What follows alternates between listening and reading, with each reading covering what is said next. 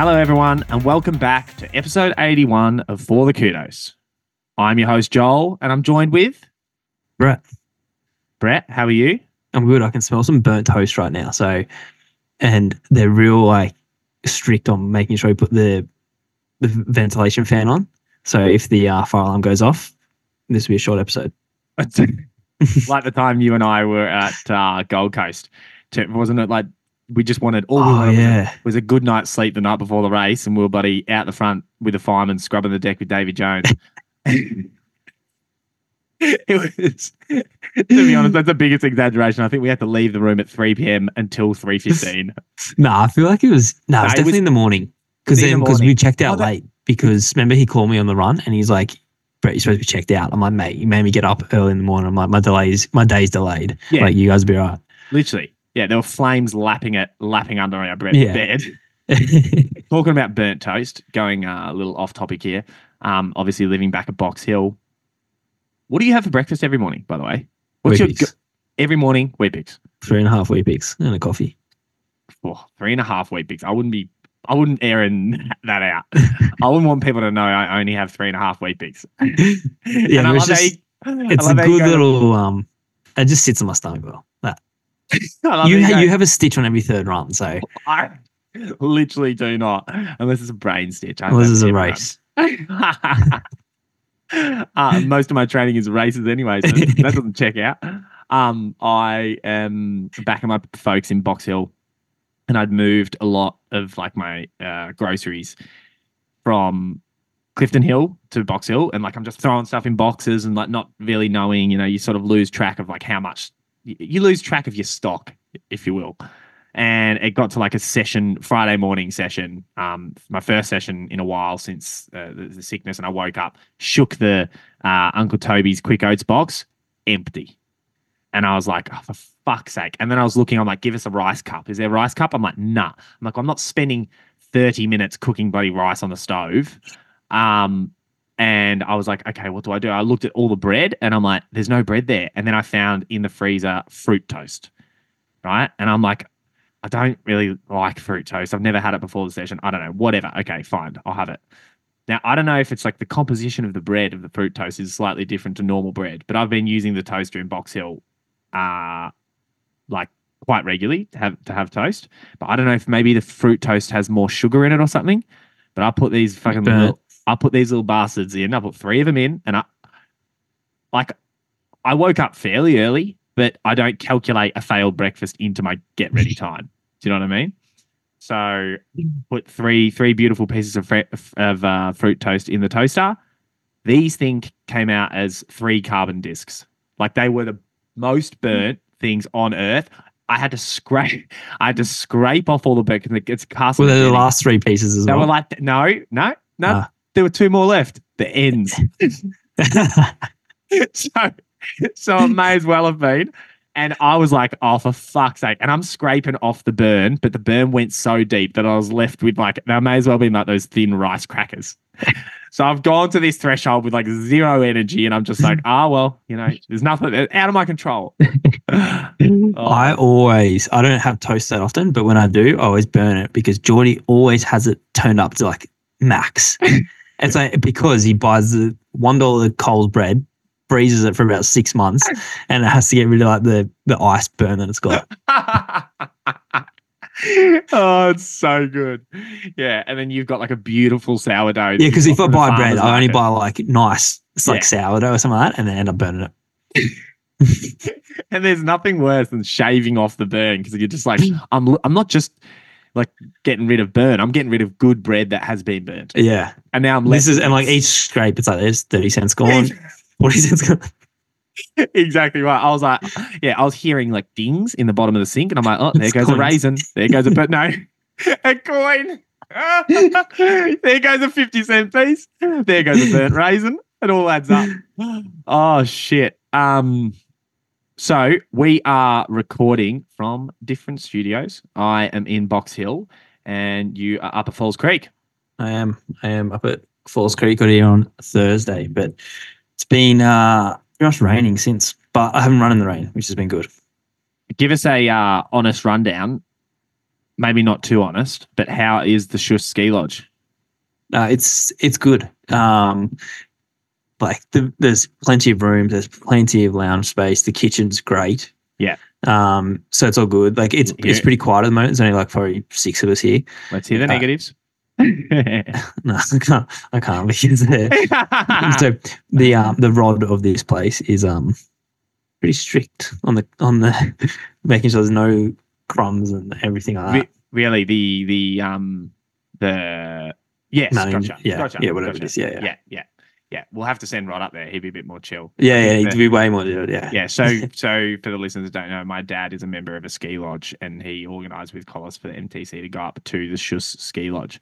But yeah, I'm excited to get up there. I go up on Wednesday, so I'm sort of in between the two groups, because then the main group gets up on the 20th.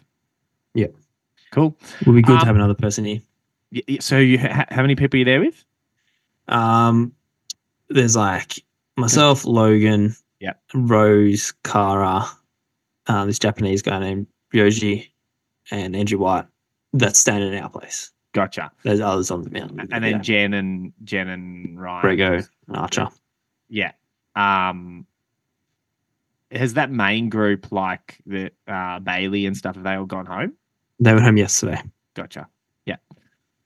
Hey, so we have plenty to get through before we get into our training weeks.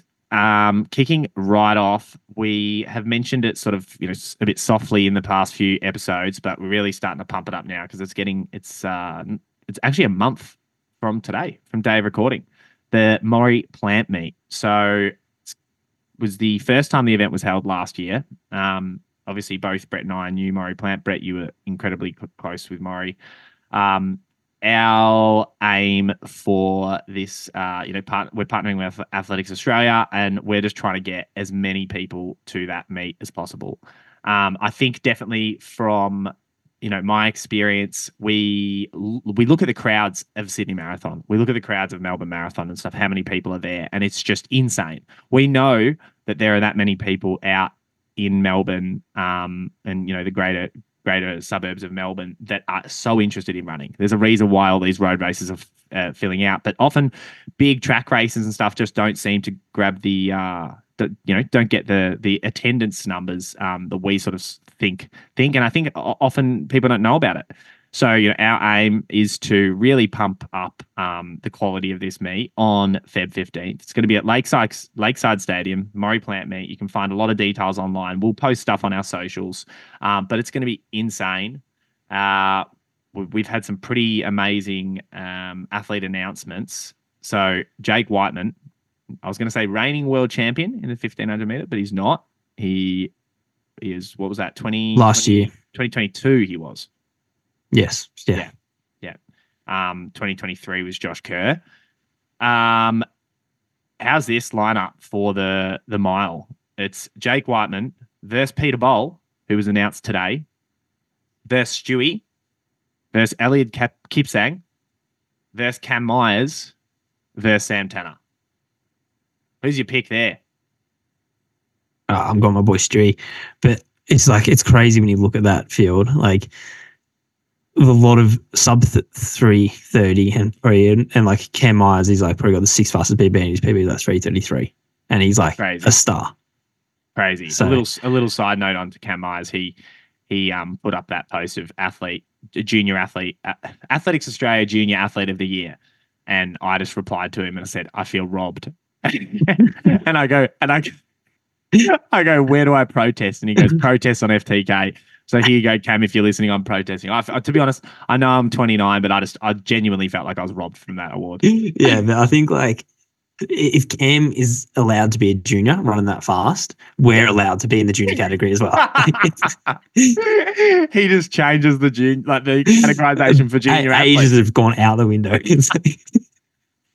Okay, Joel just laughed so hard his headphones flew off his head. Oh, I'm back. I have not had much luck with the headphones this episode, have I? It took me. I promised Brett I was going to be ready at 4 p.m. and I logged on at 4. Brett's like, oh, he's ready to go. It took me 20 minutes and about 10 different pairs of headphones to get going for this. So I'm in a new studio. It takes a while to adjust. It does, but we're good. We're good. So another thing on that Murray plant meet, we are going to have a awesome FTK cheer zone. That is, again, we're partnering with Athletics Australia, so they are helping us set up, a big cheer zone. It's going to be really cool. There's lots of stuff that we're trying to, implement to make it like a really sick vibe. We're going to have like LED, light cubes. There's going to be lights, big banners, and stuff like that. Did I hear beanbags? I think we have whatever we want. Pick something else. Hoverboards. Done. We'll have them there. Start chanting out. As you're listening to this on your run, start chanting out things. Good chance it'll be there. It's going to be really cool. So what we want to ensure is, like, if you're an FTK fan or an FTK listener, come to that zone. It'd be really cool that the rest of the stadium is pretty much empty and just our section is like full. We're aiming for like 10,000, 8,000 people at the Murray plant meet. I'm going to say I want 7,000 people in that FTK cheer zone. There's a line to get into the FTK cheer zone. Genuinely. Bodyguards and all that. Now, Brett, you are going to be, is that announced? No, I don't know. I might race, or we'll see. Okay. Brett, just as I started doing that, Brett did some weird rapping thing with his hand as if telling me don't bring that up. So I'll be there, though. You'll be there. You'll be around. You better be coming to the everyone, because I'm in there and everyone's like, "Where's Brett? Where's Brett?" And I'm looking over at you sitting with the headphones on by yourself in the back straight. Listen to Eminem. Go on. Lose yourself. I was trying to think of that. That's 2 episodes in a row we've brought up. So see you all on Feb 15th for the Murray plant meet. If we don't see you there, we don't consider you a fan, and that is including all our international listeners. So start booking flights now. We also had Chasing Paris episode 1 come out on the main feed. Chasing Paris UK, that is. UK, sorry, yeah. With Mark Scott and Phil Sessman. So they're both in Kenya. So they kind of explained what it's like living and training in Kenya, because there's a lot of things that go into being in a different country, especially like diet and just how the training works. So cool to hear those insights. And Mark also went in a little bit into the NN camp, which is where most of the world's best marathon runners come from. Eliud Kipchoge, just to name some random marathon runner. But and so Mark's also been kind of advised by Patrick Sang, Eliud's coach. So it's some pretty cool insights. But from now on, all episodes will be on Patreon only. So sign up to Patreon if you haven't already. There's heaps of good content on there coming out each week.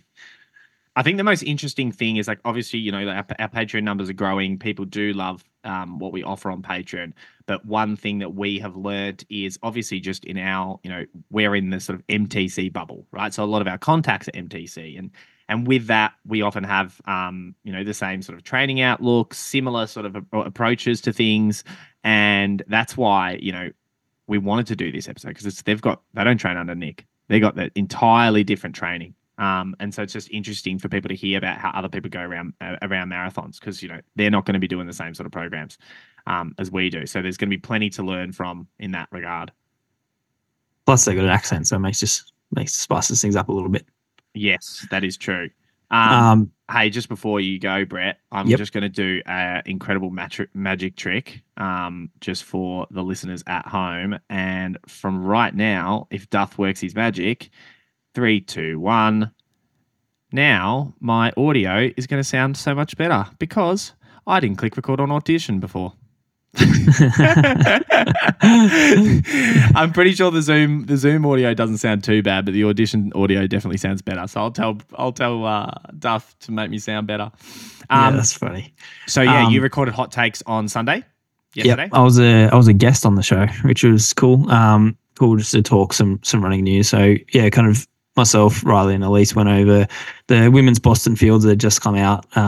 We kind of talked about how it's like London and Boston kind of have like a dick swing contest to see who can announce the best fields every year. Yeah. And so it's just like getting ridiculous now. Like it's just soon they're going to have like, we've got 100 203 sub 203 guys and 100 sub 220 girls. So it's kind of funny. But and then also Elise got a pair of Alpha Flight 3s, so we talked about the hype of them and people reselling. And then made some big predictions for 2024. Yeah. Was one of them running a marathon? It was. Was it actually? Yeah. Fuck, Elise's. Elise's? Yeah. Have you listened to it? Nah, I don't listen to any of the Patreon content. Sorry. But aren't you, because we said a few things in it and Riley was like, oh yeah, Joel will hear this when he edits it. Well, I was going to say, well, I don't reckon he's listening to the whole thing. No, to be honest, look, I don't know, does Jen listen to these main? Well, she's only human. She probably does.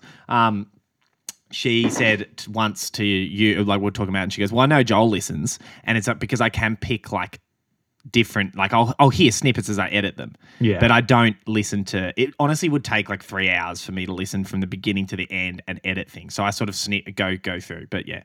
No, it was just a guess because I said, I think to Riley or maybe even to you in the chat, I'm like, I want to, my aim, long-term aim, like I'm so unfit right now, and people have sort of had a few people messaging me like, oh, you thinking about Gold Coast Marathon? I'm like, nah. I just want a year of training, but I would love to be, in a financial position at the end of the year where I can just, and, hopefully Nick or Collis could get me like a sub-elite start and I would just fly myself to Valencia. I would that's my goal. Haven't spoken to Nick or Collis about it, but yeah. Well, it was actually Elise's prediction. Yeah. And then we all went on to go, yeah, no, he shouldn't do Valencia. He should just do like Gold Coast or Melbourne or something. I know. And that's sort of what everyone, like a lot of people have said. And I bet you Nick and Collis will say that too, but it's not what I want to do. I know. Yeah. But we were just saying, like, it'd be good to go through the motions of doing the training, getting to the start line, doing one, for sure, and then you go to Valencia next time. For sure. And that does sound good, but just imagine, I'm just thinking time-wise, right? Say Gold Coast, and I do that, and then I'm injured. Yeah. Because it is a little rush. Like, it's now Jan 15th now, and I'm so slow. So it's like I got to start a marathon block in, say, 12 weeks. Whether I do a full marathon block or anything, but then imagine I get injured just before that means Valencia's gone. So I sort of want to push it right back. Hey, if there was a marathon in Melbourne in December, I'd be like, okay, cool. It's more, the thing about Valencia that attracts me the most is not, like, obviously it is fast, but who cares to be honest, in my eyes, who cares if I run 2:10 or I run 2:14? I'm not making a team, right? We're about to talk about this, but like, look what Pat just ran. Look at how Liam Adams is running. Look how you're running. It's like, I'm not making a team. So I don't really care. It's not so much about going and running a flat fasting. One, I haven't been to Europe for a long time. I would just like to just do that. And two, the number one thing is the time. The more time I have, I have the more, just being so fucking injury prone. So yeah, anyway. I will have to listen to that hot takes. Make sure none of you are bitching about. Like I hear, and Elise goes, "Yeah, my prediction is Joel running a marathon," and then you and Riley just go off. It's like 10 We're minutes making unrealistic predictions. Joel breaking 15 for the 5K in between 2024 and 2026. We said we had a lot to run through before we got into training weeks, and that is true. So we mentioned this last week, but again, not too long to go. Feb 19th is our live show at Runners Paradise. Now, we have been lucky enough to secure a special guest, but due to a non-disclosure agreement, we cannot give away who that guest is. But Brett and I decided we can legally tell you what it rhymes with, and it rhymes with Brewy McBrain. So that's all we can say. So yes. Okay, for the listeners that can't see the video, is as I've said that, Brett just puts his hand in his ear, like, and I don't know that. And let me tell you, sometimes that means he's laughing so much, but that was definitely more like "Oh, Joel, you're a fucking idiot." It's like we're better than that. We're better than that, but we did it, so we're not. So yeah, tickets will come on sale soon. Probably when we're heading up to Falls Creek, we'll be working on that. Last couple of things just before we crack into the training weeks. Pat Tiernan, hats off, mate. That was insane. Yeah, 2:07:45 overnight at Houston Marathon, finishing fourth. But yeah, great run. A typical Pat run. Even pace, 63:53 and then 63:52. Now, it's easy for me to say, go on and talk about how like talented Pat is and how people sometimes forget about him and how talented he is. On Inside Running Podcast, they put up a poll, like, will he be, I think it was like under 208 or over 208, maybe? Was he? Yeah, or 208.10 maybe. 208.10, under or over or something. And this is not me. Hey, I actually really like Pat. I've known Pat Pat and I raced against each other when we were kids, so I've known him for much longer than I know you guys, and I think he's a really good guy. But I clicked over. I just didn't think he would run that. So, I clicked under. I said in hot takes as well, 208 flat. Yeah, there you go. I thought he would run somewhere in the 208s. Yeah. Yeah. So, but yeah, no, a very good run. But like, yeah, you look at Pat. Everyone knew he was going to have something really good in him in the marathon. Yeah, he's just got that engine, and yeah, just had to put it together. So, and I think injury free, which he has been for a bit. Yeah, so. Yeah. If he shaved his legs, he would have run like 206. I know. Still needs to do that, but and Valencia 10K was on overnight, and a new world record by Agnes Chibet. I'm taking headphones off for this. 28:46. It's so crazy. It's road, also, second was 28:57, which is a world record, quicker than the road, quicker than the track.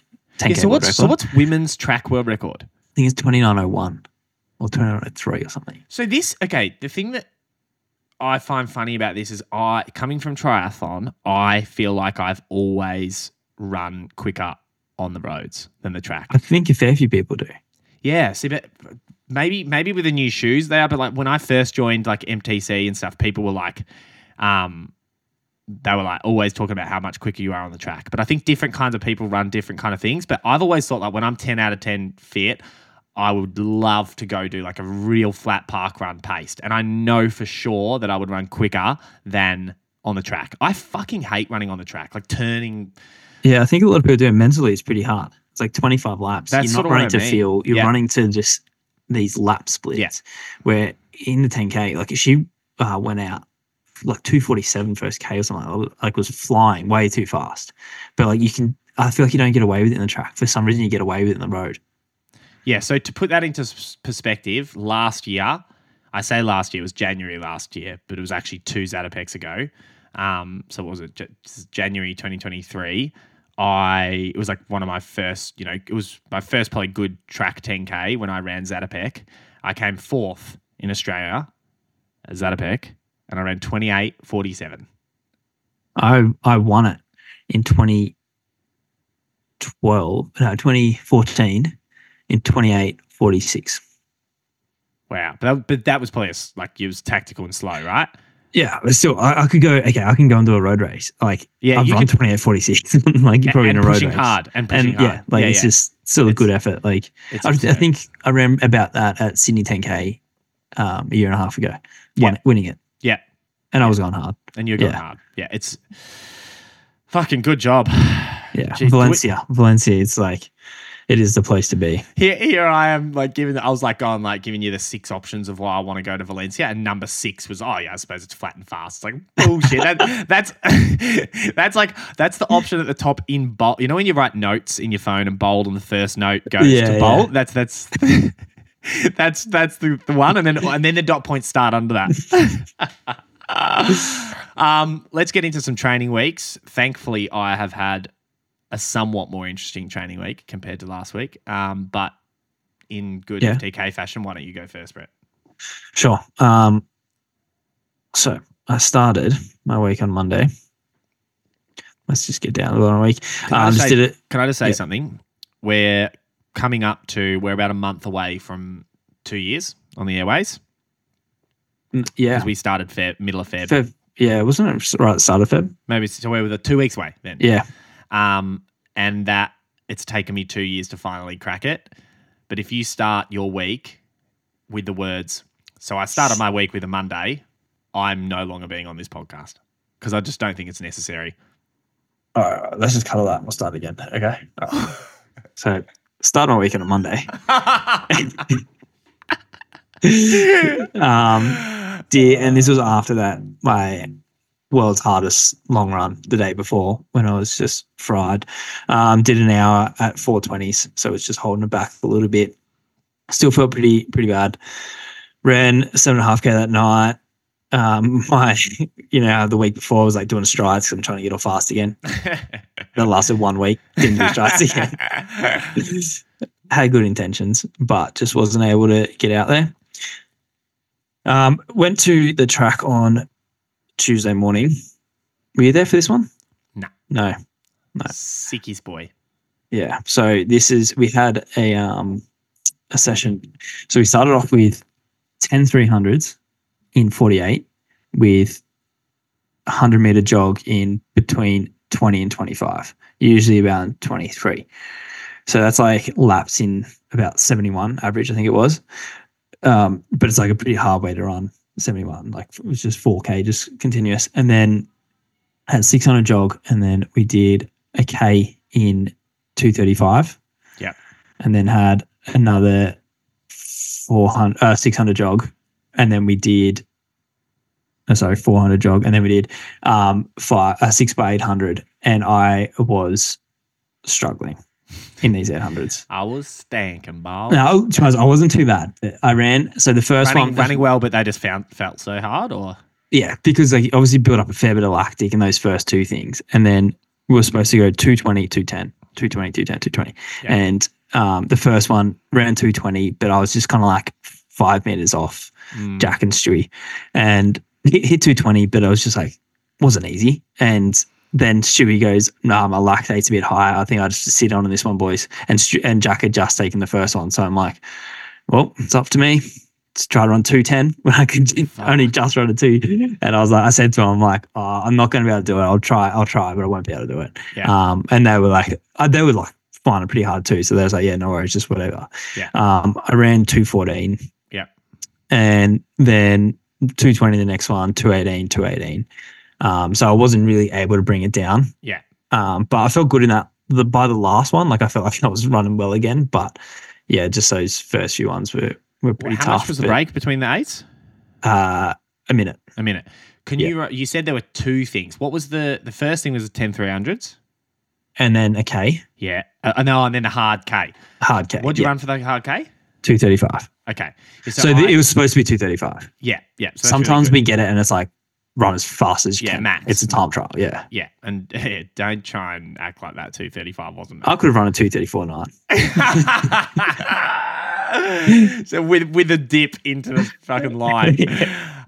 So Smack was telling me about this session, and I said, like, we were talking about it, and I said that is the thing, because obviously all of us athletes, we were, even though we're all doing different things and we are different abilities, but say when we're all at our fittest, right? We're generally all training like pretty much together.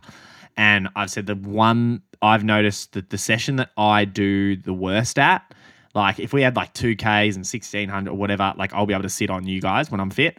But the thing that I find so fucking difficult is when we start the session with the 10 300s. And I've realized it's because of all you guys, I would run like the slowest 1500, and it's just all to do with lactate tolerance. And I'm like, I know that if I skip that and then jumped into the session, I'd be fine. But it's just like that 10 300s fucks me. And even Smack was like, yeah, look, Smack said he had to have a break in between because obviously, the worst, someone like Stewie just finds that it just doesn't hurt him as much. Yeah. But for me, it's like I'm hanging on for dear life. And once you get to that point, unless I have like 10-minute rest of easy jogging, my session's pretty much done. Well, that's what Clarkey, he did 9. So he didn't do the last one. So we've had 600 jog, which is 3 minutes. Yeah. He's had nearly 5 minutes. And I'm like, that's a completely different session. It is. Because the idea is to make yourself tired and then run fast. Yeah. But if he was able, to be honest, the coach in me says that if he was able to then finish the workout with you guys, or then that is a sort of good thing. Because like I've been in that position where I will do 10 and then fucking 3K into the session, I'm literally done. Like Collis is telling me to get off the track and fucking do something, or go with the bloody next group or something, because I've cooked it. Once you cook it, it's very hard to come back from. I know, but the idea of that start bit is to make yourself tired and heavy and have lactate in your legs. Which I understand, but you guys are a different ability to me. So if I am doing that session, which I have with you, think how much that affects me. It's like you going to do it with Jake Whiteman. Yeah. Right? So then it's sort of like, well, I should be doing those maybe a couple seconds slower or something like that. Yeah, maybe. Yeah. Or we're told to run 235, you're told to run 240. Something like that. Yeah. The reason I'm talking about this is not sort of to make excuses for my running. It's more to give insight into the listeners, you know, who have like maybe like going down to training in groups. You know, and I find it funny in training, so many people, like you see these big groups of people training together and doing sessions together, right? So you like go down to a casual run club and there's 8 by K and you see like a group of 8 guys all doing 8 by K together. Ask what the fastest 10K PB is and what the slowest 10K PB is. Yeah, exactly. Yeah. Anyway, after a little rant of yours. But it is very true. It is very true. Yeah. I just do it to break up your boring training week. Well, to be honest, that was another thing we kind of spoke about in Hot Takes was Grant Fisher did a interview about leaving Bowerman, and he said just some of the training wasn't individualized to him. Yeah. So some of it was, and then some of it he's like, so it's hard, isn't it? Like, because it's obviously a world-class group and they're all really good runners, but they're trying to get medals. So like he wanted the training all to be specific to him. Like he didn't understand why he's doing something because you're not going to get the full benefit if it's not exactly for him, but it's just part of being in the group. Yeah. Well, that's the sacrifice. If the coach had everyone on 100% pure individual things, there's probably 8 sessions going on every Tuesday. Yeah. And you're not, and there's also the pros of the group. With the group aspect. Yeah. For sure. 100%. Yeah. I went to the gym that Arvo with Stewie and then did my double at 4 o'clock with Stewie around the lake. Early double. 8 kilometers. Yeah, I know. Because I was meeting him at the gym at 2:30. He's like, "Do you want to run after?" I was like, "Yeah." And so yeah, pretty early. But I think he must do that all the time. How do you find running after the gym? Usually feel like shit. Yeah.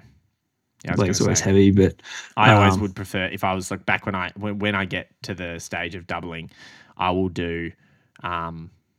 I'd like to do a 30-minute run into gym. Oh, really? Yeah. Yeah. Just sort of warms up. But I also find I've done 60-minute, like my morning run into gym, and it just makes me feel a little bit tired for gym. Yeah. Yeah. Yeah.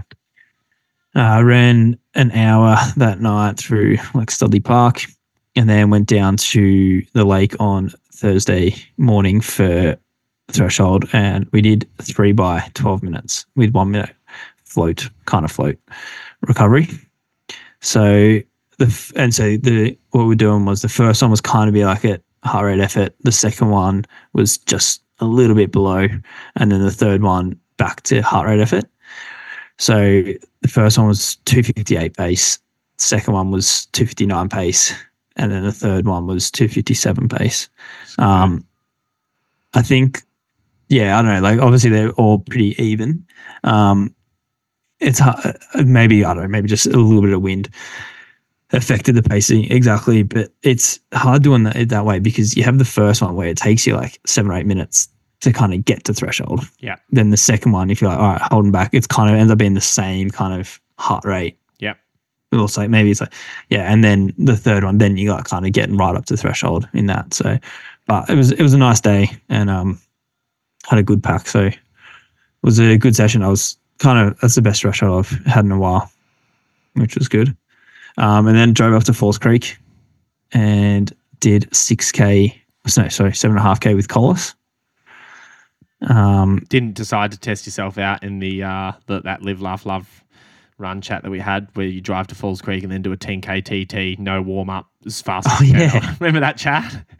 We were talking for the non-FTK friends of the show, for the frenemies of the show that aren't on Patreon, we were talking about we were coming up with numbers of what we thought if you get changed into like your race kit with your race shoes in Melbourne and then you drive 5 hours to the top of Falls Creek, can't do any stops, anything like that, just a normal drive, and you drive all the way to the top to the lake, pull over your car, open the door and start a 10-kilometer time trial. What could you run?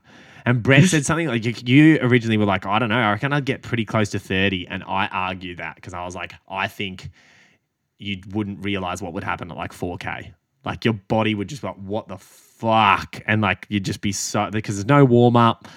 But I think you need to put it to the test to see if it works. Yeah, I forgot about it. I knew there was something I had to do when I got up here. I couldn't put my finger on it. I was wondering why I was wearing my race kit. But yeah, Ram McCollis, and it's funny, like he just spoke the whole time, even though he's like not that fit, and he was just exhausted by the end. Did the tower run on Friday morning, just an easy hour, and then another 8K that night. Then I did hill reps, and I reckon it's the first time in, I honestly don't know when the last time I did hill reps. I think like probably back one of the years I was there. Maybe I did it once by myself in 2021, I think. Okay. Or coming into 2022, and man, that's and then that's pretty boring. That's like it's like yeah, okay. 18 months ago.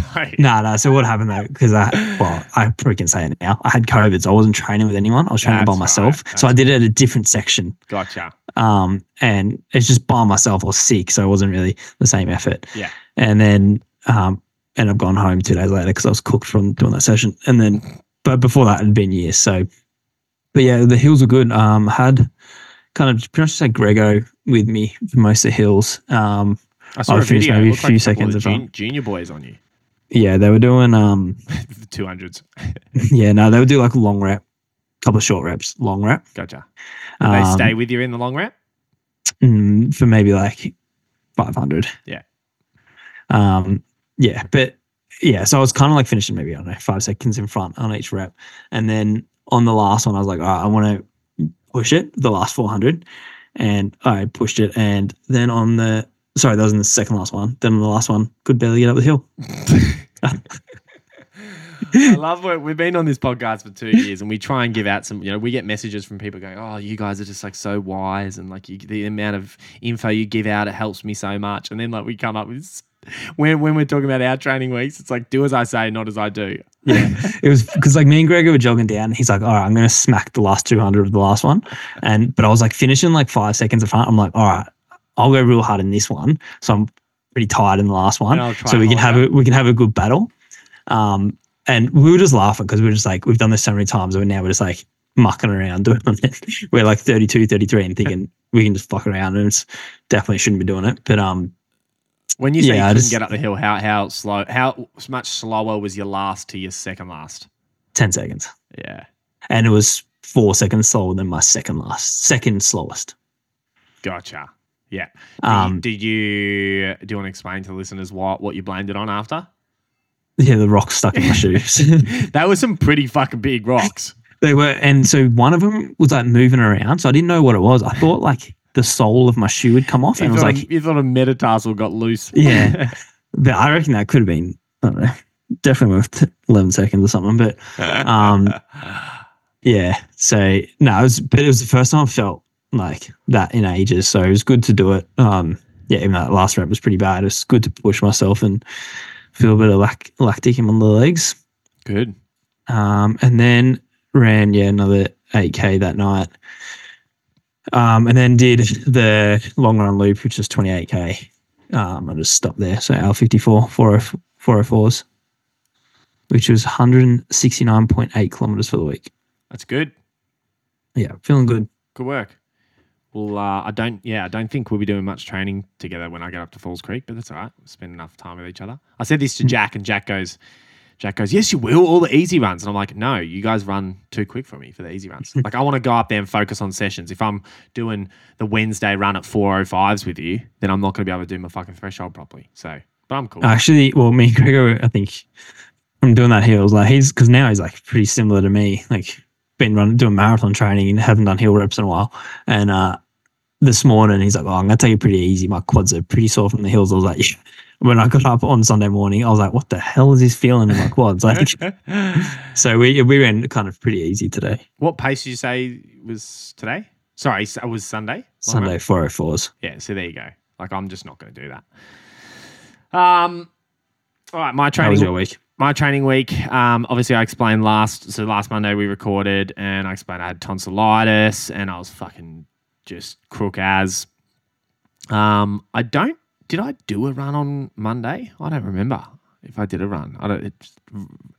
I did. I did a short run. So my first run in like 7 days was that 25-minute Sunday run that I did. And I was moving house, and I talked about all this last week, but just feeling like fucking dog shit. I did another 30 minutes on Monday. It was pissing down all day before I got into I was just moving house, and I still was on antibiotics and still feeling shit.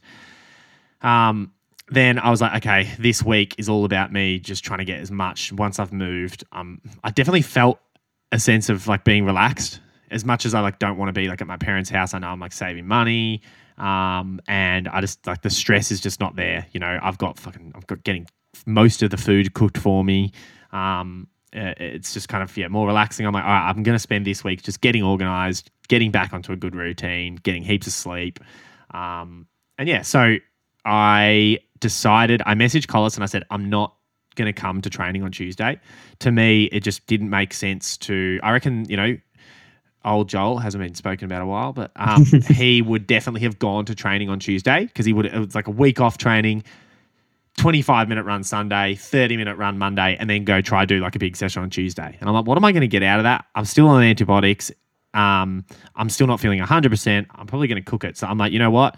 My goal is to get a run done Tuesday, Wednesday, Thursday. So it's like, Sunday 30 minutes, Monday 30 minutes, and then Tuesday, Wednesday, Thursday, all an hour, which I haven't done 3-hour runs in a row yet because I'd always do like session hour, and then day off, and then like session hour or whatever.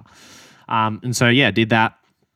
Tuesdays was a really nice hour from my house in Box Hill all the way through like Blackburn Lake and stuff. I love that. It's far more hilly than where I've been used to running, but I just enjoy it. And that was at like 4:23 pace. Then the next day was interesting. I had the Pulse Tuesday workouts that night, and Jack was down there, and like in typical disorganized Jack fashion, like just as he's leaving, he goes, "Oh, by the way, there's a spot for you in Matilda's yoga session at the M Pavilion." The M Pavilion the next morning. It's that that designed space opposite NGV. It's pretty cool. Yeah. You would have seen Matilda sharing it. So, and I said, oh yeah, perfect. What time is that? And he goes, 8. And I was like, okay, interesting. 8 a.m. yoga. I live in Box Hill. I'm like, all right, fuck it. It'll be good. I need to prioritize yoga. So I got there, made sure I was there. Did you get the training or drive? Drove because then I was going to do a run with Jack after. And I had a coaching call with a new athlete at 10. So in my mind, I was pushing it. I was going to push his call back because I thought it was like 8 till 9 yoga. I'll do an hour run with Jack, and then I'll call at like 10:30 and then drive home and just do the call in the car. Get to the yoga session, do the 1 hour yoga. I found it really good and it was a beautiful morning for it. Felt super healthy and nice. And then Matilda got off the mic and transitioned into this sound bowl guy for a guided meditation on the sound bowls. Now, I'll explain it in my perspective, right? I laid on my back. Everyone was on the back. I forget what that yoga pose is called. Remember when we used to do it with Ryan Mannix and we'd like love that last bit because we'd just lying there. Just lying there, really. And you're just in a pure state of relaxation. And we're doing this guided meditation, and 5 minutes in, this is because it's funnier from my perspective. It's like we do it for 5 minutes, and then like a minute later, I sort of like open my eyes and everyone's sitting up, and he's like he's sort of wrapping it up, and I sort of look around. I'm looking around. I'm like, oh yeah, I better sit up too, and I sit up. And then like Matilda, the thing ends. We do the old namaste if you're familiar in the business. And then Matilda comes over to me laughing, and she goes, Joel, how long were you asleep for? And I go, what do you mean? And she goes, I go, how long did that meditation? I go, how long did that short meditation last at the end? She goes, 30 minutes. So I had fallen asleep 5 minutes in, and they were doing all different guided movements, and I was sound asleep. Oh, they were moving. I don't know, but I was sound asleep on my back for 25 minutes. Just sound asleep. And I'm like, luckily I'm not a snorer. And I'm like, well, fuck, that proves I'm relaxed. So it was quite funny. And then we finished that, and I'm like, perfect, let's go for a run. And then Jack's like, oh, I'm going to go get coffee. And then I was like, oh, for God's sake. So I ended up pissing Jack off. Did my coach. I saw him at the gym, and he's like, He's like, oh yeah, I didn't have time to run this morning. Yeah, he just messed up his timing. So I was like, well, I'm going to go to Yarra Flats solo, get this hour done. This like shows the importance of nutrition even when you're running like an hour, right? And I try and tell this to my athletes. Like because the yoga was at 8 a.m., I had breakfast at 7, right? So if you have breakfast at 7 and then you do yoga and whatever, it's like, then I had a coaching call that went like for ages. Then by the time I parked at Yarra Flats, it was after 11 and I was hungry. And I was like, fuck, I probably should have stopped at 7-Eleven to get like some sort of nutrition because I know I'm already feeling hungry and weak. This hour's I'm going to survive it, but it's just going to suck a bit. But yeah, all of the trail was flooded, like everywhere. Oh, just really? Completely flooded. So I had to run up on that the top pothole trail, you know, that one? Yeah, I remember running along the Yarra and there was just so much water in it. Crazy, right? Yeah. So I don't know if I told you this. I told Jack because only Jack and I did the Live, Laugh, Love episode while you were driving to Falls Creek. And so you're coming up for the Melbourne listeners who know where Yarra Flats is, this will be sort of interesting to you. You've got Heidelberg Road. Right? And for the international listeners, it's pretty suburban. The trail you're on looks forested, but there's like big main roads and stuff. You're not like out in the country, right? Even though the trail looks like it is. So you cross over Heidelberg Road, you know, that's the big one, right? Where you go under the bridge. Yeah. But I'm having to cross over the top because the bridge is flooded. Guess what comes hurling towards me on the path? What? A wombat. Oh, really? A huge wombat. Like I thought it was a water buffalo. What do you mean? Like running towards you? Running at you? Straight towards me on the trail, and I know wombats aren't like aggressive, so I was like, "What the fuck's going on here?" And then I see a corgi, fucking chasing after it. So I like step over the wombat and get in between the corgi. I'm yelling out, "Fuck the queen" to the corgi. I'm protecting the Australian wildlife, you know. I'm like, and a bloke is coming towards me on a mountain bike, like looking sort of aggressive towards me, and I'm like holding the ground. I'm protecting my little William the wombat that's sitting behind me, and this corgi's and I've scared the corgi off, so the corgi's not doing much. And then the mountain biker comes up to me, and I'm about to yell at him and go, "Is this your fucking corgi, like chasing our beautiful natural wildlife?" And he says the same thing to me, and I go, "Oh, really?" No, and I go, "No," and he goes, "Oh, fuck." So then we became friends, and we're like, "Well, we're gonna find the owner of this corgi. Let's find him." So we the wombat like just needed to escape. It was funny. The mountain biker said, he goes, "I've got my money on the wombat anyway." It was like 3 times the size of this corgi.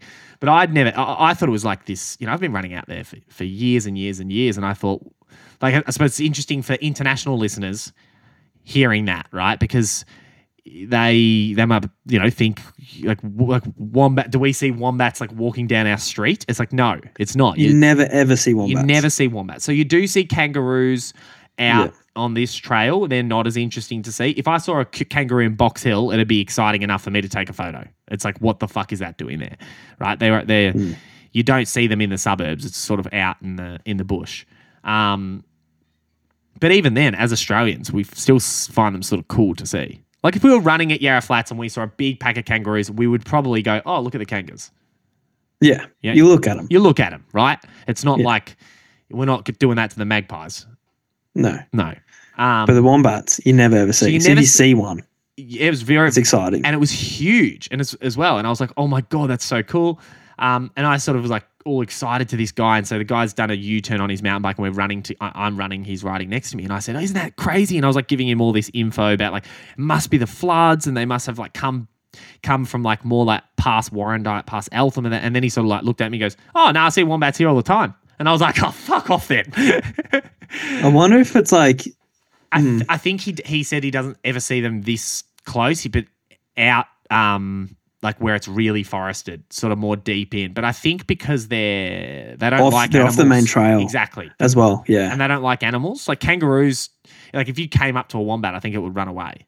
So the reason why it was running to me on the trail was because the fucking Queen's dog was chasing it.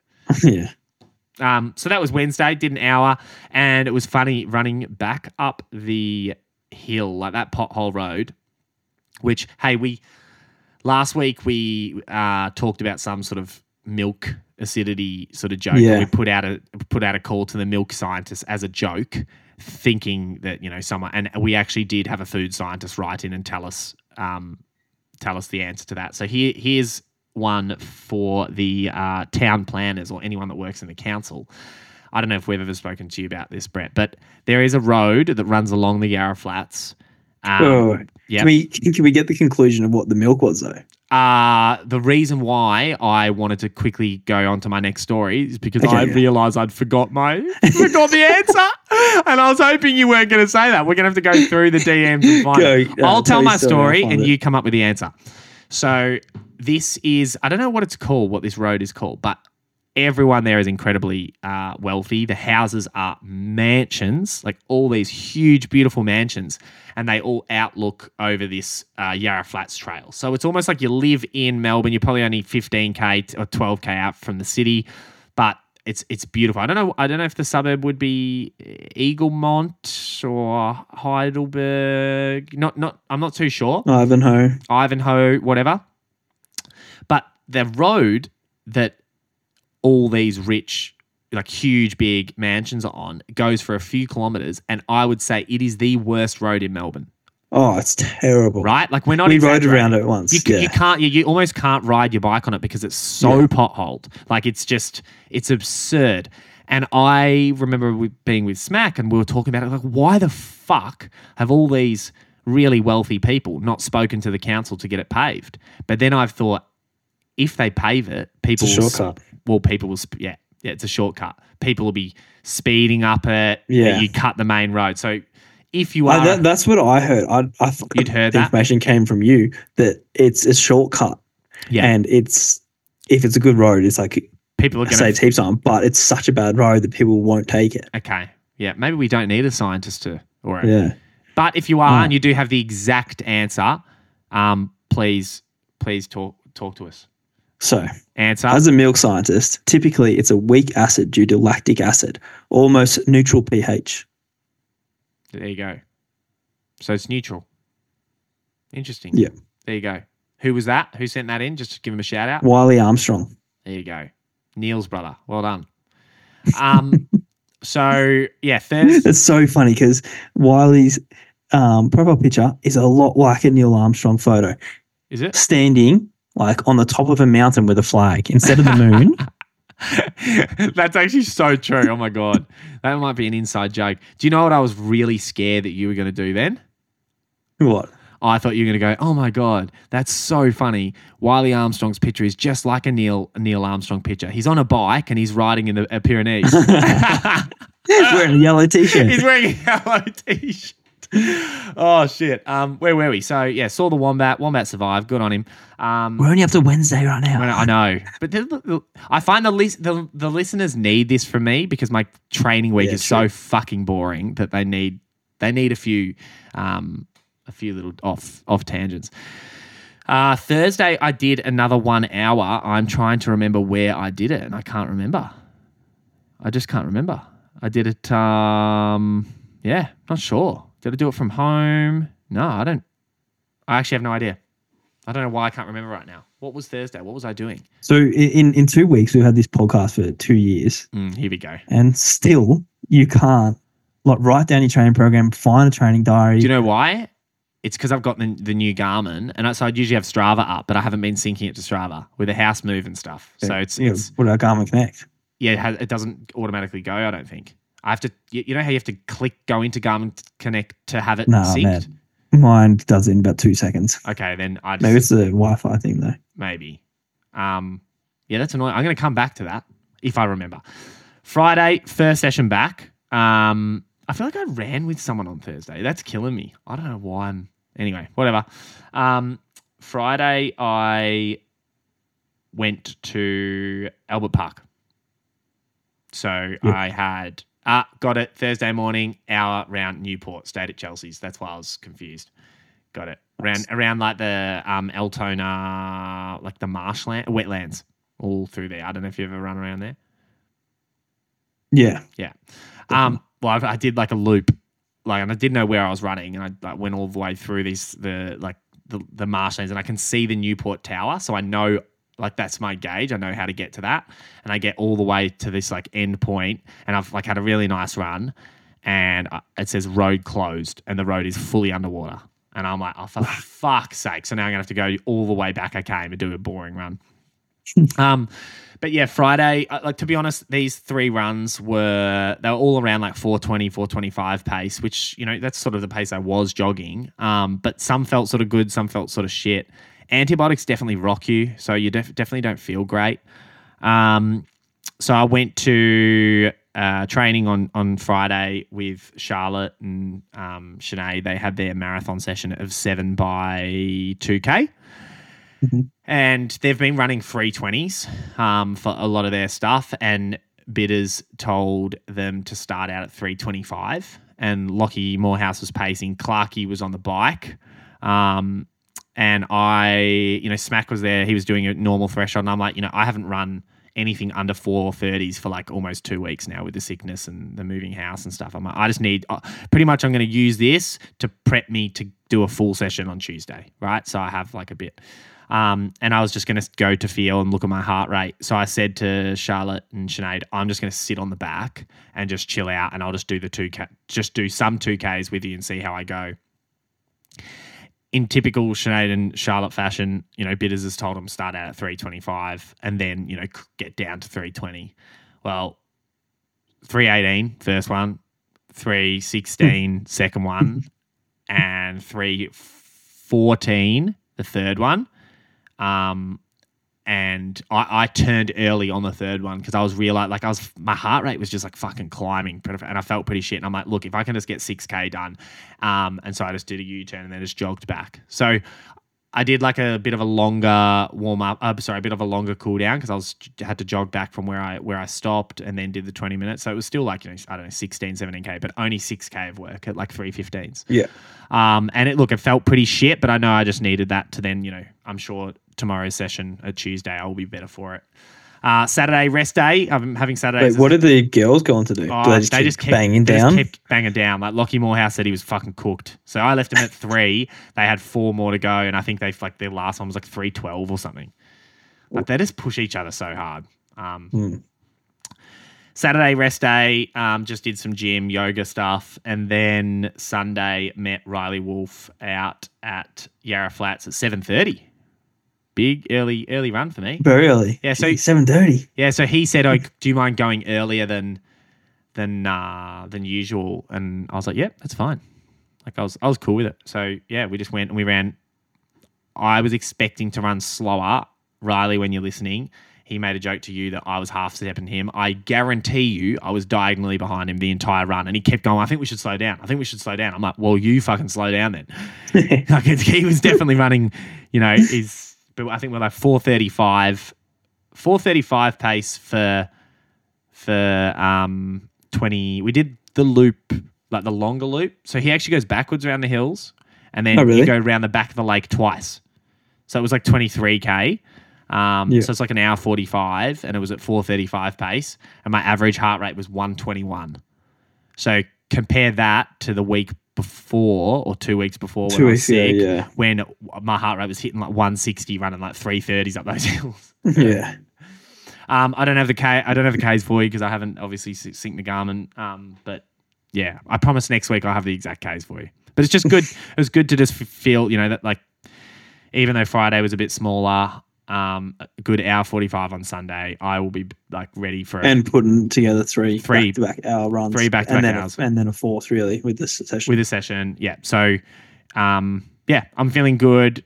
I'm excited for a good week of training. I'm going to do, I ran this morning. I'm going to do session tomorrow at Waverley. I'll run an out. I'm thinking. I'll ask you rather than bother Collis. If you had just one run to do on Wednesday, would you do an hour in the morning and then go to Falls Creek, or would you do 30 in the morning, drive to Falls, and 30 at night, just to sort of like get the car right out of your legs? Doesn't matter. I don't think it's 4 or 5 hours. It's not like ridiculous, and it's not like. And when will you train? Thursday or Friday? So I think you'd be fine. Yeah, I suppose I've got this like complex about it from that stressy I got from like 20 hours of driving, when they said it was like the reason I got the sacrum stressy was because of the pressure on my sacrum driving. So then I think like driving to 7-Eleven, I better do like yoga before I feel like But I don't know, maybe just do some yoga when you get here. Yeah, probably a smarter move. Things we've seen on Instagram this week that we aren't too sure about. Actually, no. I've got thrown. That's reminded us, though, but it has reminded us. We didn't say this in the intro, but we did mention it last week. We are now transitioning to an interview with the name that is said on this podcast the most, without a doubt. Maybe Geordie Williams comes a close second, but no, none other than Tim Vincent. Riley spoke to Tim last week, I believe, maybe the week before. For our Patreon listeners, you would have already heard this interview. But yeah, Riley spoke to Tim about plenty of stuff. It's a good interview. Enjoy it now. Hey, what's up? And welcome back to another special athlete interview. My name is Riley. I'm your host. And I'm joined today by the man whose name is mentioned more than any other name on FTK. He gets his name read out every single week by Brett and Joel. I think it's probably the stupidest joke on the podcast, but the guys seem to really enjoy it. Anyway, I'm here today with Tim Vincent. Tim, how are you? Yeah, good. Thanks, Riley. Thanks for having me.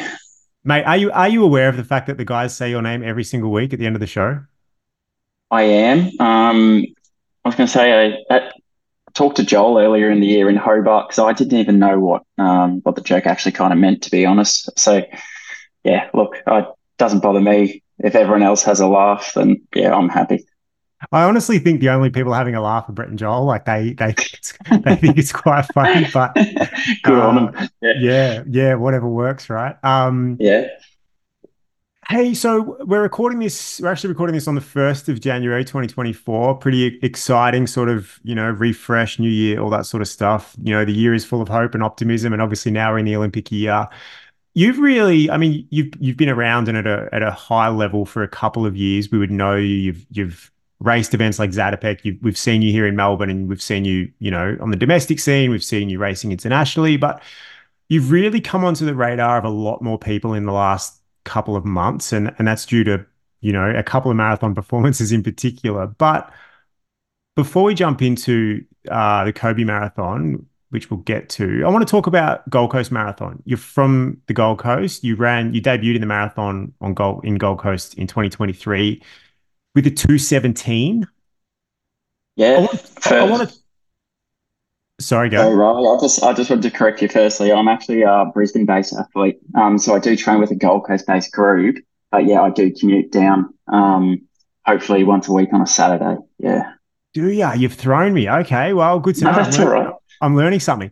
Okay, so Gold Coast Marathon, you run a 2:17 in your debut.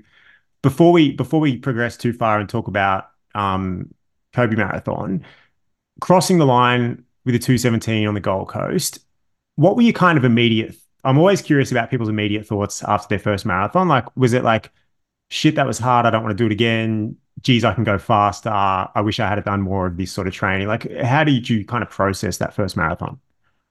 It was all pretty negative, to be honest, because like all my training and everything up to it, I was like really shooting for 2:14, and like even in the back of my head, I thought 2:14 was quite lenient in a way, like just given from my half results. So I probably was shooting a bit ambitious, especially for the first one. So the whole morning I was like nowhere near my splits where I needed to be to achieve that goal. So I was pretty frustrated all morning. It obviously got quite hard like a marathon does. So it was like hard, but I felt like I wasn't achieving what I wanted to. I was pretty happy to get to the end of it and just try and get out of there.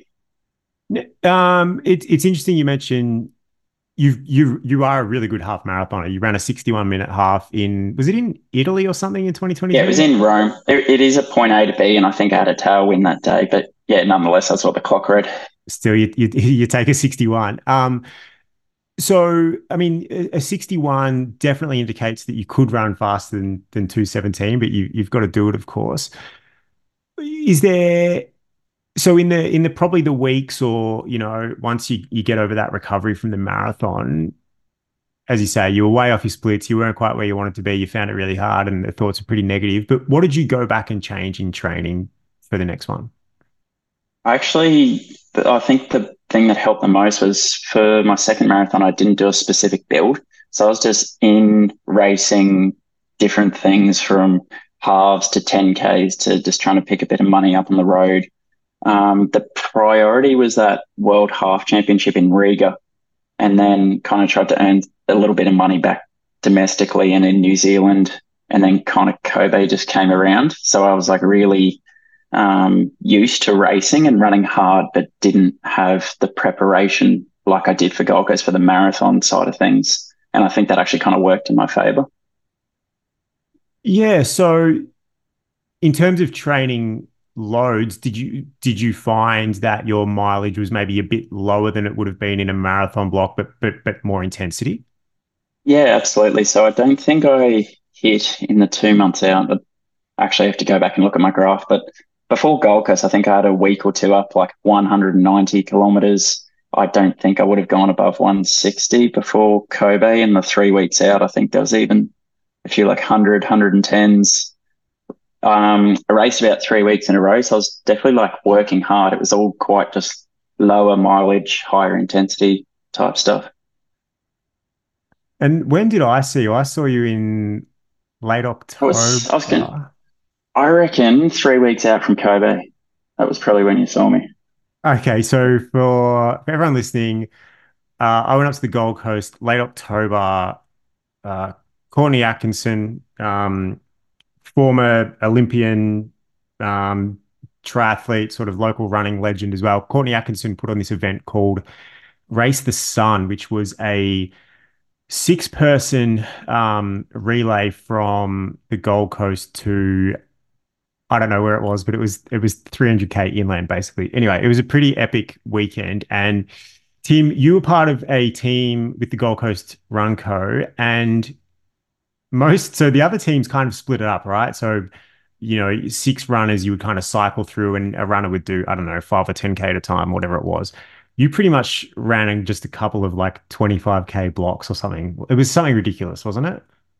Yeah, because I was going at 3 p.m. in the afternoon. Like that was the plan. And Jacko, we just kind of assigned it. We're like, well, this can just be your one Mara prep day. Because I was racing just about every other weekend. We're like, this is kind of going to be the only chance we get. So I flogged the 20 odd K out of surfers. Ended up, I don't think I got more than an hour off till 3 p.m. and covered like 58K or something in the day. Yeah, through the heat as well. It was pretty grim, and I think I averaged 348s.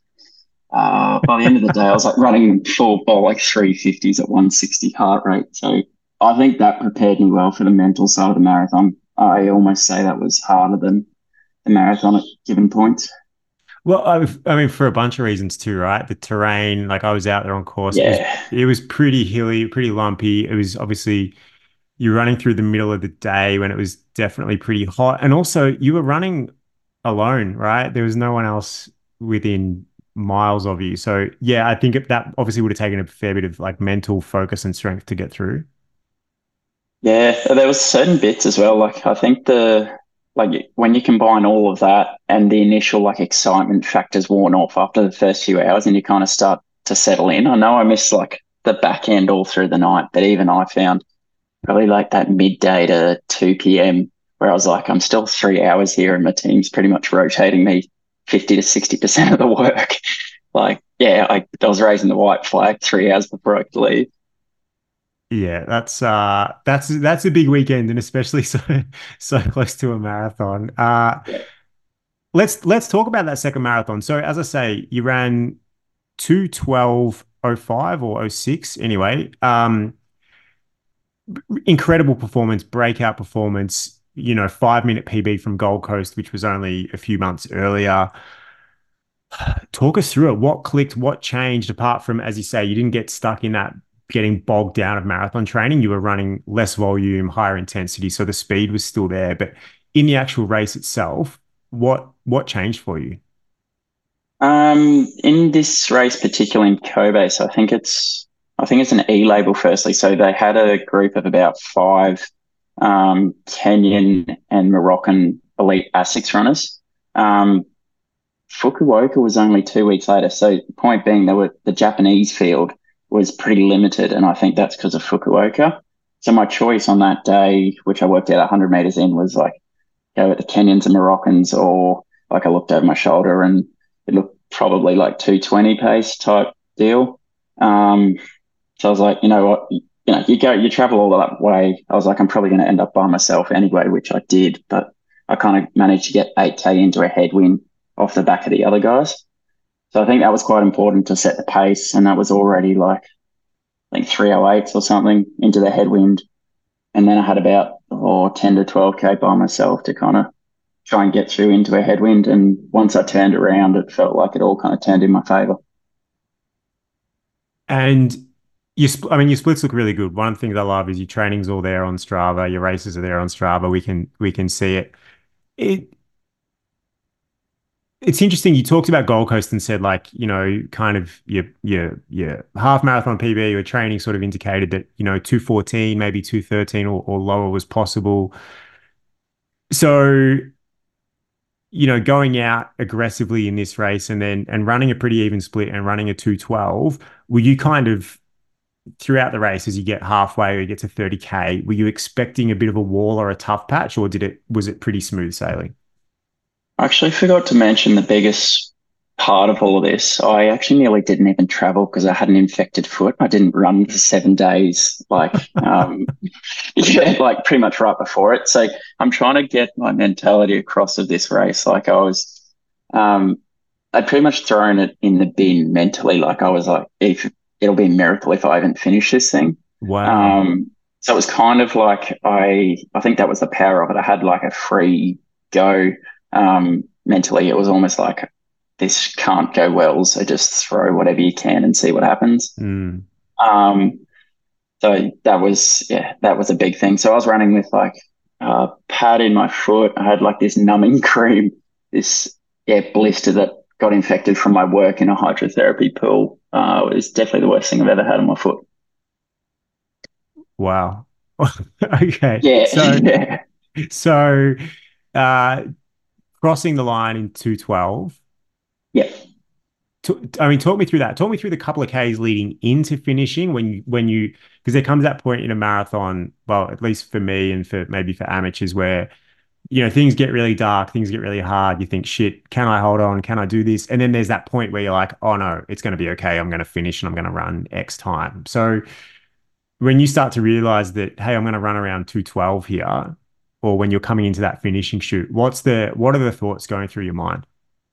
Yeah, it was pretty surreal because I know exactly what you're talking about when you reference like the kind of the point where you know you're going to get there. But I never had that with Kobe. I always knew I was going to get there. I just felt that good that it was more a question of how much can I wind it up in a given, like if there's 12K left, how fast can I run 12K?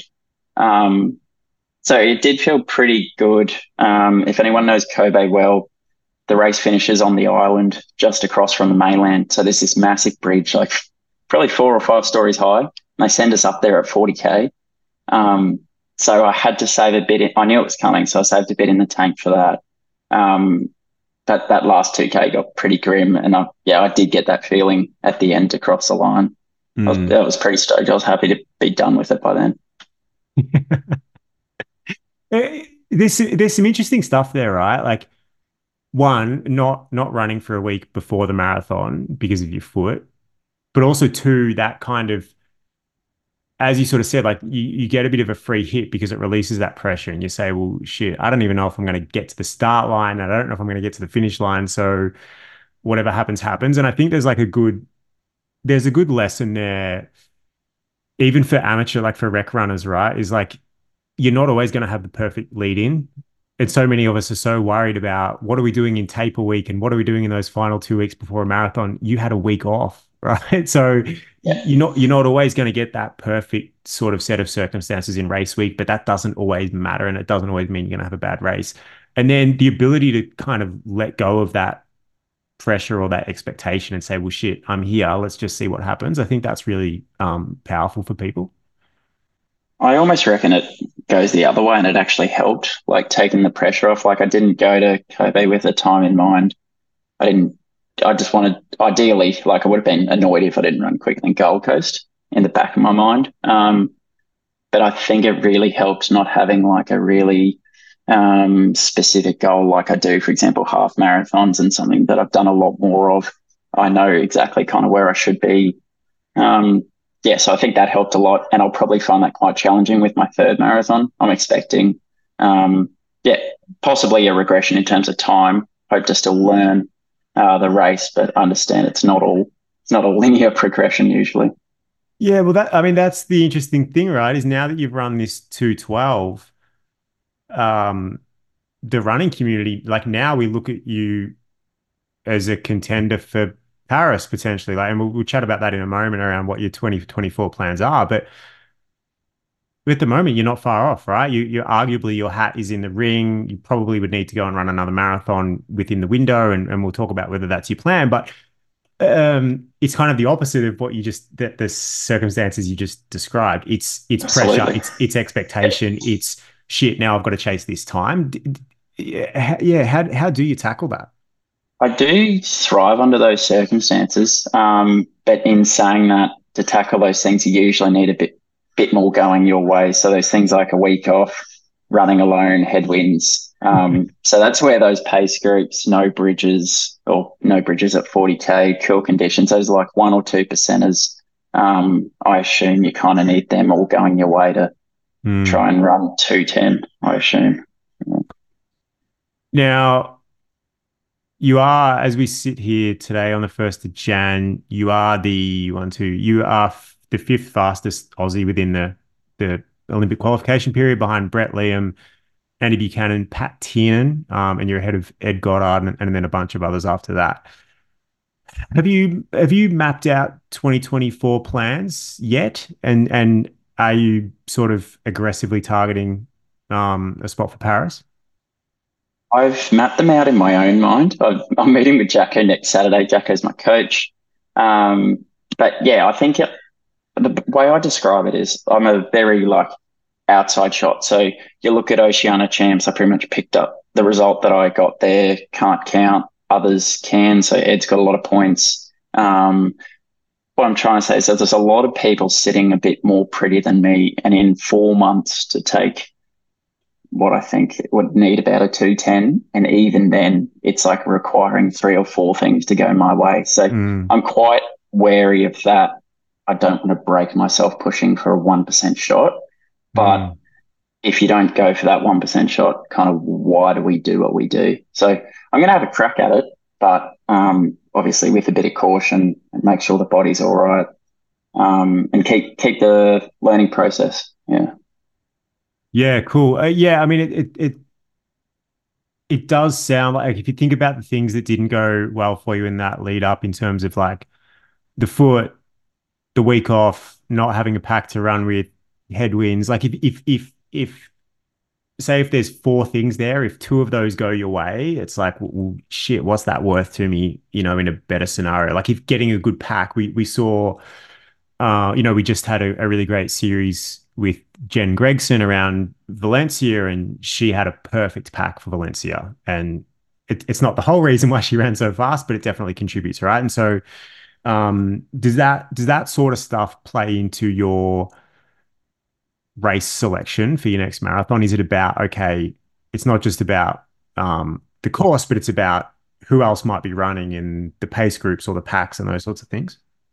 Yeah, it's so interesting because the other thing is, for anyone at home, I obviously well, I'll say it straight out, right? I won't run the automatic time in the next 4 months. So I'd be looking, if I was to qualify as an outsider, I'd need points. So that then comes into it as well. So there's no point me running like well, you could say go run Seville in 8 weeks, but I don't think that'd be my best option. Quite far to travel, pay a fair bit of money, probably come 40th.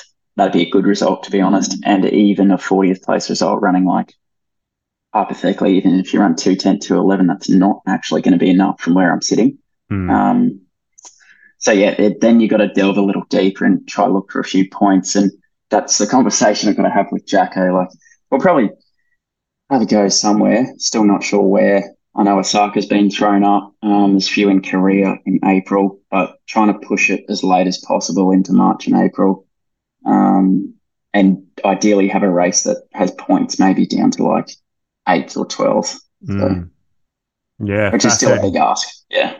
Yeah, yeah, yeah. Yeah, it's kind of, as you say, there's a lot of things that need to go your way. We've obviously I'm not sure when this episode will come out to the main listenership, but maybe when this comes out, Pat Tiernan's already run his marathon, and Absolutely. Yeah. he's going to be targeting the standard over in Houston. So yeah, there's a lot of water to go under the bridge. I want to switch gears a bit and talk about Queensland running. Listeners of the show and our Patreon listeners who listened to our Gold Coast Diaries or our Chasing Paris shows would be very familiar with Jen Gregson and her, daily struggles with training up in Brisbane in terms of the heat and the humidity and the famous dew point. Talk me through how you cope with the training. As you say, you're predominantly training in Brisbane, but you go to the Gold Coast once a week for a session. But are you training early more? Like Jen says, there's days where she's at the track at 5:30, that sort of thing. Are you doing the same, or how are you managing it? Yeah, I'm actually jumping in with the MTC guys, like the Brisbane branch, and Jen and Cara there on a Tuesday morning. So that I find that track Tuesday, like you guys do, it's proper hard. I struggle with that stuff, and especially the heat on top of it. Um, how I cope with it, you kind of just got to get yourself through it. I don't really have any coping mechanisms apart from we all just put a water bottle on the track. Even with recoveries, you just got to be a little bit smarter in the way in which you run the session. So before you got to kind of like feel yourself about to pop and then make an action before you pop. Because if you wait that extra lap, you've usually screwed your whole session over. So it's things like a lot of the time, I'll get spat off the back, so I'll cut a recovery instead of a lap jog. Maybe I'll stand still or set a lap out. Maybe run the full distance, but just drop myself off the back a bit earlier. And they're all things I kind of use to manage the heat, and also the very talented runners that I'm training with. That takes real discipline, though, doesn't it? And it takes like there's a sort of a letting go of the ego element to that, because I see it even with my group, right? We're a bunch of we're 80 or 100 rec runners at the track on a Tuesday morning, and there's a lot of people, myself included, sometimes who will sit in a group that's probably a bit beyond our ability, and you tell yourself, oh, I'm just going to sit at the back and I'm going to just drop off a little bit early if I need to, but the ego takes over and you kind of get caught up and you end up running, much harder than you should. So is that a challenge to kind of be self-aware and understand your limitations and say, actually, you know what, I'm going to let these guys go a little bit on this rep? Yeah, potentially. And even within the track session, there's like certain goals or certain reps where the best way to describe it is like the money rep. So um, the slower, more aerobic or threshold reps, for example, like they're the ones if you're going to give a lap back or if you're going to run a bit slower, that's where you do it. So it's also about maximizing the purpose of the session and understanding why you're doing what you're doing. Because a lot of the time we'll still make sure for those bits of the session, everyone's doing their best, all finishing together at the prescribed time. And then you kind of try and compromise the excess if you need to. Yeah, okay, interesting. I want to sort of switch gears again now, Tim. I mean, I think this is the first time you've been on FTK apart from being mentioned every week. So, yeah. Mate, I want to talk about what you're doing when you're not running. Yeah, I work in allied health. I'm an exercise physiologist working at a physiotherapy practice. So I've just finished my first full year. I do about 28 hours a week. And then, so pretty busy with the running. Just run, sleep, work. And in your downtime, I interviewed Izzy Bat Doyle a couple of days ago. Izzy, I think, is probably, one of the busiest women in athletics. And Absolutely. she's got a lot going on. She's running ridiculous Ks and she's, running businesses and these sorts of things. And I sort of said to her, like, hey, Friday night, Saturday night, when you and Riley are sitting on the couch watching a movie, what are you watching? And she's like, oh, we'll watch TV for 20 minutes and then go back to work. Are you kind of, and she's quite happy to be sort of all consumed by running. She's really kind of leaning into that sort of obsession with running and that's working for her. What do you do to switch off? Obviously, as you say, you're working, almost probably a 3/4 full-time workload. You're running. How are you unwinding and taking your mind off running? Football or soccer, better known here. I love the you probably know anyway. Like me and a mate went to the Doha World Cup. I've tried to support a bit more of the Brisbane Roar, being the local football. In saying that, they just got thumped 8-1 by Melbourne. So I saw Timmy O'Shaughnessy on the weekend, and him and Tom are obviously Melbourne City fans. So that was a good old laugh. But yeah, so that I pay for Paramount Plus for that purpose, and I do find that helps to switch off. So I'll go to the home games and watch all the games midweek on the weekend, and also any other game where Brisbane's not playing. So that's kind of, I guess, my release away from running, because I do love sport and I do love, I don't know, just the competitive part of things, but it's just not running. Yeah. If you could play any other sport, would it be football? Yeah, absolutely. I played till I was about 14, and then made the choice to run instead. Yeah, okay. Now you're working, you're running, you've kind of been, from my understanding, you've kind of been a self-funded athlete or a self-supported athlete up until now. How challenging is that? And to because we see, obviously at the very top of the sport, we've got guys like, Robbo, who's, he's obviously worked really hard for a number of years as a professional athlete. His day is full of double runs and gym sessions and physio and massage and all this sort of stuff. And you're working, 30 hours a week. Andy Buchanan, who we've often had on the show, is doing the same. Is that a battle? Yeah, it is. In saying that though, like the sport I'm getting at the moment is like, it just helps take the pressure off, mainly in like picking your fights or picking your races, kind of what I mentioned earlier. Because yeah, a lot of it is like, how far do you travel, or how much money do you Yeah. put into something, or even just having that little bit of, it sounds silly, but just like support or more people in your corner. Like it's like a little family. It's been very good as well. So yeah, I found the whole thing so far pretty beneficial to me. And then, like for example, this morning I was down at a group run. I try and give back where I can and get amongst it, because it's actually a pretty cool atmosphere, and they're just starting to launch like a running side of the brand as well. Can you talk to me about this group run this morning? Explain it for me in the audience. Yeah, sweet. So it was a 24 kilometers for first day of 2024. We had a bit of unfortunate weather though. There was like a 5:30 thunderstorm on the way down from Brisbane to the Gold Coast. So probably limited the numbers that we had. We still had a pretty decent turnout.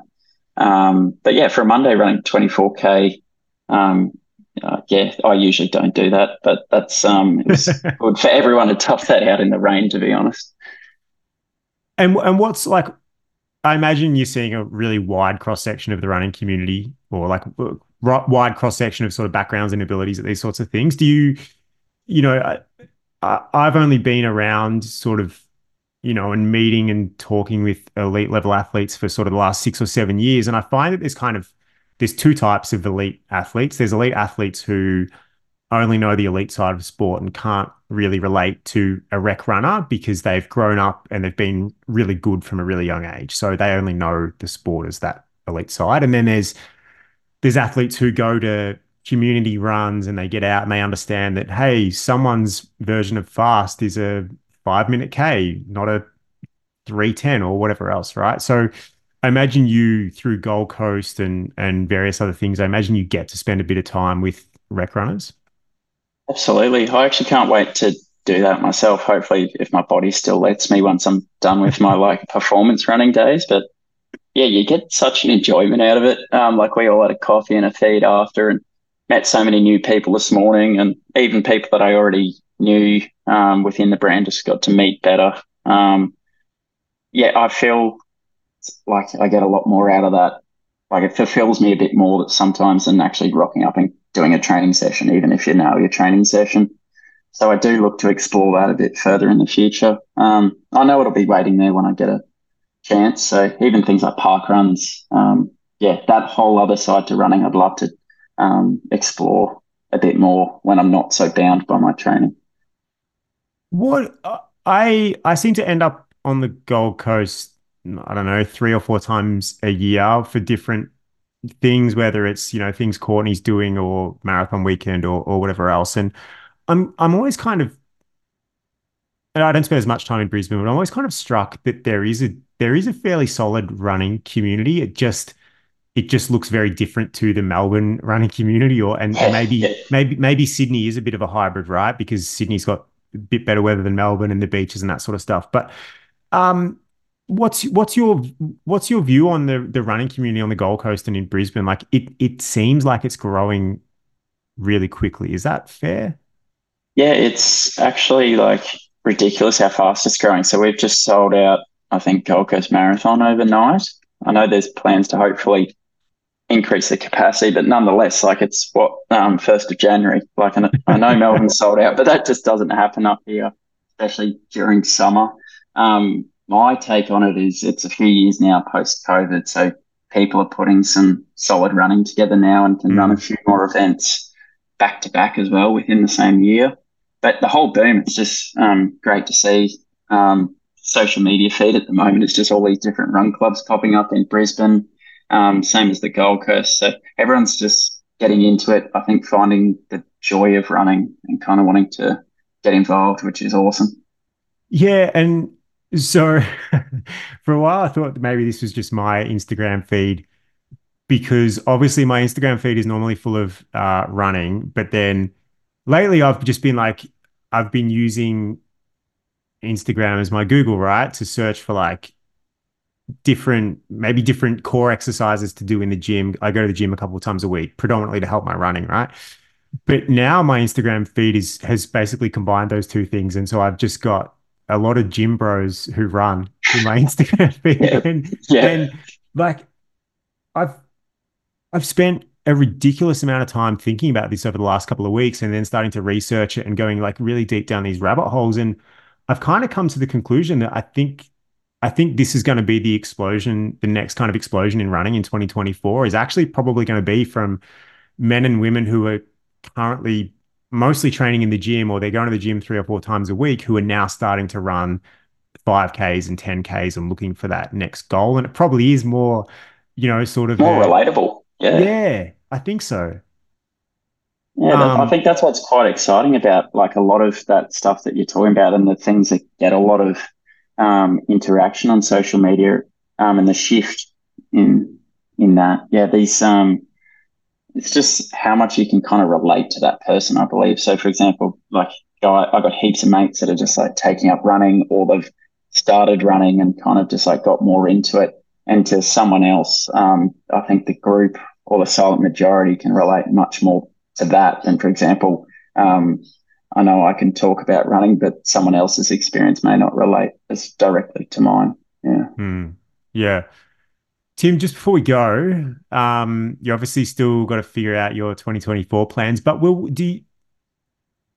how much of the next couple of months have you planned out? Like, are you planning to go to Yeah. falls? Are you planning to go to falls at all? Or do you think we'll see you in any track races over summer just to help that speed? Or will you kind of spend a bit more time training instead? Yeah, easy. So I'll map out till April in my mind. I'd love to get the falls. I've just had so much time off work that I don't feel as if I can. So no falls this year. Hoping to run Murragami half in the first week of February.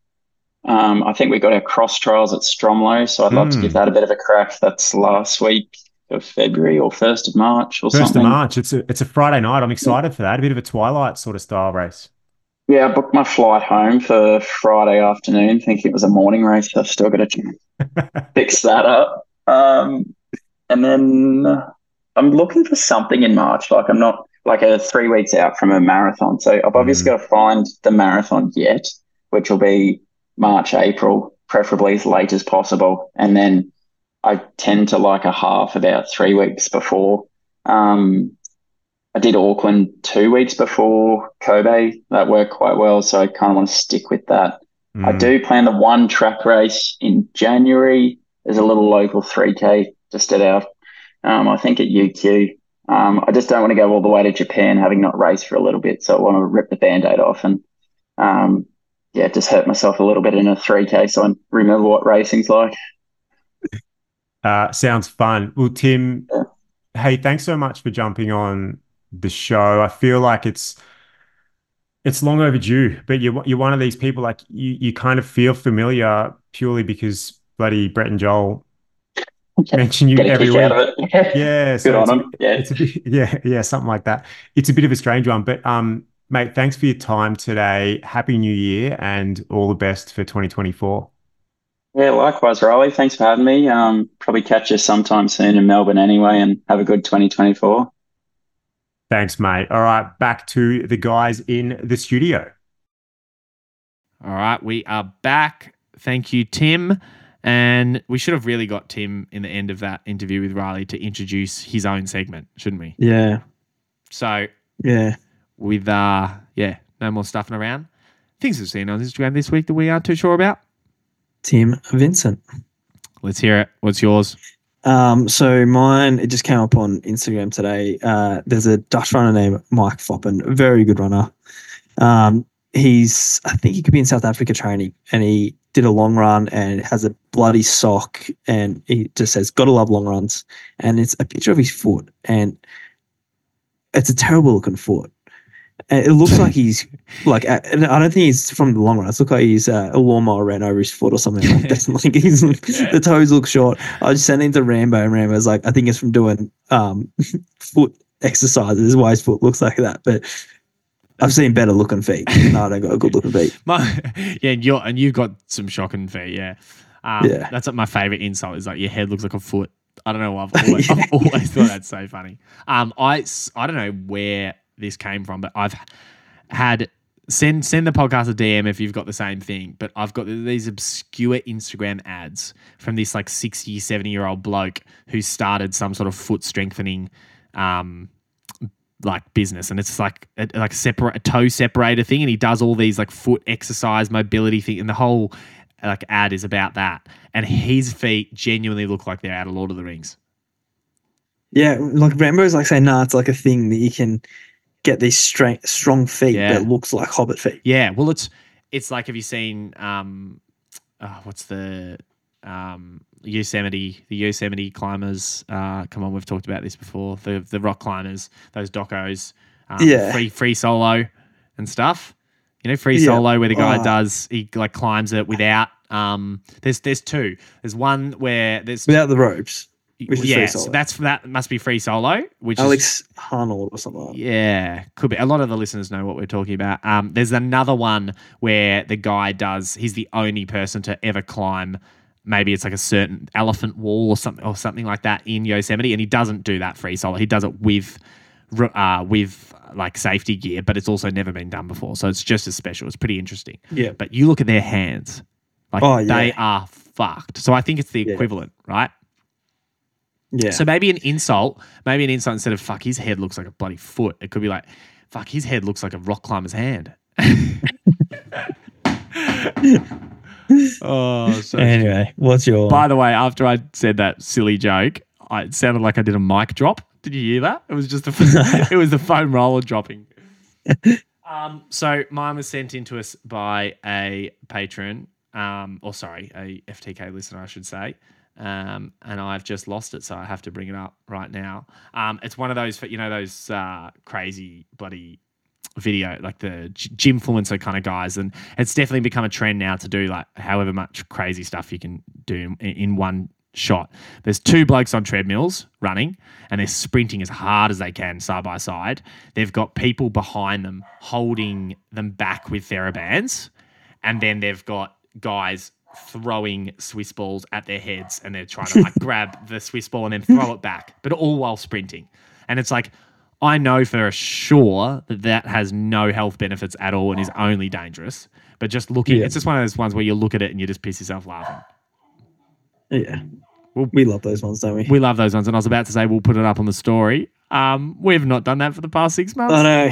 So pretty much this segment's us explaining a visual thing, and then that's all they get. That's all they get. Yeah, we've got too busy. We need personal assistants to add the stuff to the story. Now Saskia's gone, and we don't have anyone doing the video.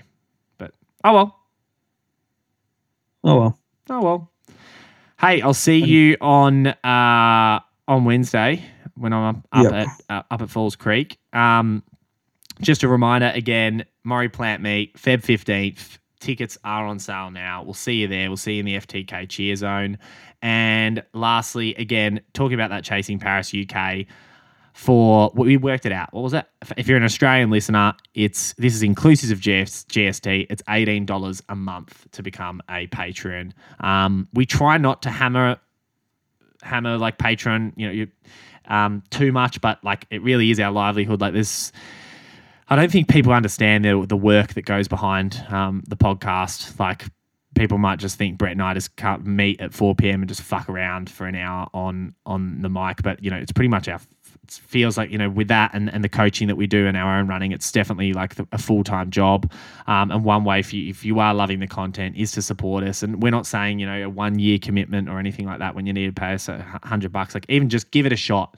That one Domino's pizza, two, I was going to say one, Domino's is that cheap. It might be 2 Domino's pizzas. $18 a month. Give it a try. And if you were to give it a try, you may as well do it now while Chasing Paris UK is on. You'll be hearing Live, Laugh, Love and Run. There's hot takes. There's plenty of content on there. The link is in below on the show notes. So yeah, please give us a try. And if you don't want to, get fucked. I think we'll leave it there. See you guys next week. See ya.